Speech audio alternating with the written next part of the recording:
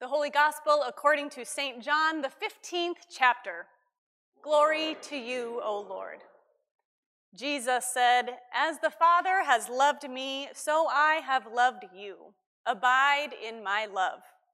If you keep my commandments, you will abide in my love, just as I have kept my Father's commandments and abide in his love. I have said these things to you so that my joy may be in you, and that your joy may be complete. This is my commandment, that you love one another as I have loved you. No one has greater love than this, to lay down one's life for one's friends. You are my friends if you do what I command you. I do not call you servants any longer, because the servant does not know what the master is doing. But I have called you friends, because I have made known to you everything that I have heard from my Father. You did not choose me, but I chose you, and I appointed you to go and bear fruit, fruit that will last, so that the Father will give you whatever you ask in my name. I am giving you these commands so that you may love one another." The Gospel of the Lord. Praise to you, O Christ. I recently watched the documentary My Octopus Teacher on Netflix. Has anybody else here seen it? Not seeing any hands, so that's okay. But it's an award-winning film about Craig Foster, a diver filmmaker who commits to diving in the same part of the ocean every day to track the habits of one particular octopus. Foster first takes to the ocean because he is totally burned out and exhausted by his life.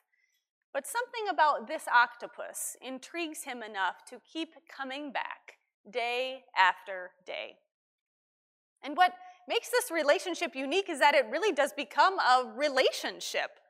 The man isn't just an indifferent filmmaker with a camera, the octopus an object to be filmed. Foster and the octopus have a deeper sense of acknowledgement with one another, of mutuality. The octopus welcomes the man into her world, and as he learns more about this tiny little part of the ocean, more about this one octopus, he also learns more about himself.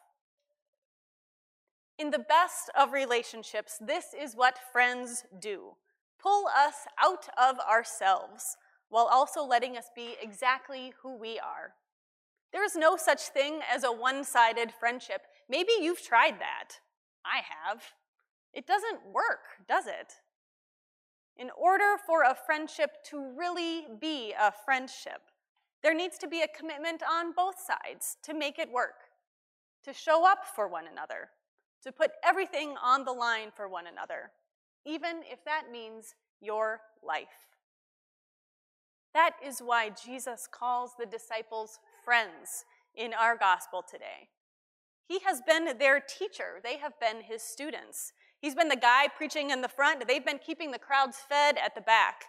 He's been healing the sick. They've been managing the ever-growing numbers of people coming to hear him. But Jesus knows his time to ascend to the Father is almost here. And he needs the disciples to understand that it is now their time to take on the roles he has been carrying. The Father has loved Jesus, and Jesus has loved the disciples. And now the disciples must love one another, must abide in Jesus' love. Now, abide is one of those words that we don't use very often in regular conversation. It means to accept or act in accordance with. Abide is a verb, an active verb. So when Jesus says, "Abide in my love," he's saying, act in accordance with how you've seen me act. Love like you've seen me love. Do what you've seen me do. I've been showing you all along. It's not enough to know that we should love one another. It's actually doing it, actually acting in accordance with Jesus' commandment. And that abiding, that willingness to take action, that's where things really get tough. Jesus makes it clear to his disciples and to us too that we should do what he did. That the greatest thing a friend can do is to put everything on the line for someone else. Because this is what Jesus did for us. One of the biggest challenges that Foster encounters as he's diving with his octopus friend is how much he should intervene in her life, in the natural world. Should he try to protect her from the pajama sharks, her natural predators? He decides no, but then she gets injured and loses one entire tentacle. Should he bring her food when she is too weak to hunt herself? He decides yes. In wrestling with these difficult questions, he realized that the octopus was teaching him how to become sensitized to the other, because his care, his concern for this octopus is what compelled him to get out of bed, to keep going down to the ocean every single day for an entire year until the octopus, I'm sorry, spoiler alert, dies a natural death. Friendship gives us purpose. Friendship gives us hope. Friendship means putting our exhaustion aside to recognize the exhaustion in someone else, the need in someone else. Jesus is telling us to love one another and act on that love.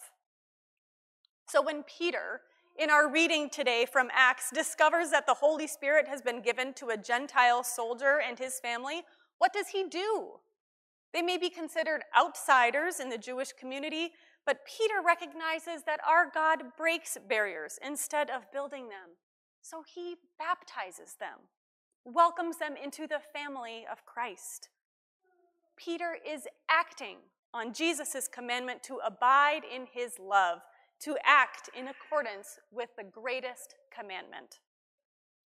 Today, we hear Jesus tell the disciples that he has called them, that he has chosen them, that he has appointed them to bear fruit, fruit that will last. And this is what Peter does. This is what we are to do. We must continue to act on God's love, God's radical welcome, God's willingness to put it all on the line. All are welcome in God's family. The broken, the outcast, the lonely, the exhausted. There is still suffering. There is still pain. There are still people who feel they don't belong. There are still people yearning for friendship and for love. Maybe that's how you feel. Maybe that's how someone close to you feels.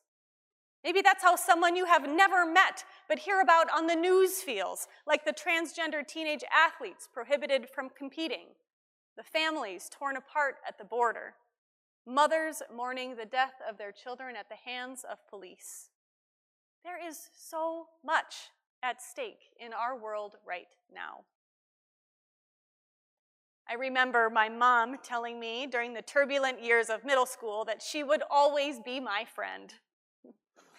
And to a sixth grader, that maybe wasn't the coolest thing to hear, but it actually meant a lot. Because my mom knew all about me, my good days and my bad days, and she still said she would be my friend, always. She knew what I needed and was willing to risk being that uncool mom to give me exactly what I needed.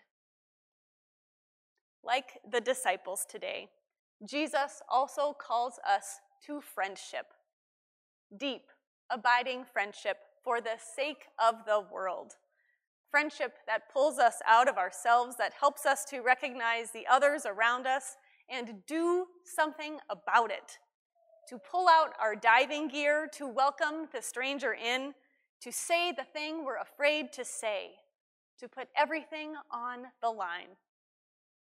Because the Father loved Jesus, And Jesus loved the disciples. And now it is our turn. We have been called. We have been chosen. And we have been appointed to go and bear fruit that will last.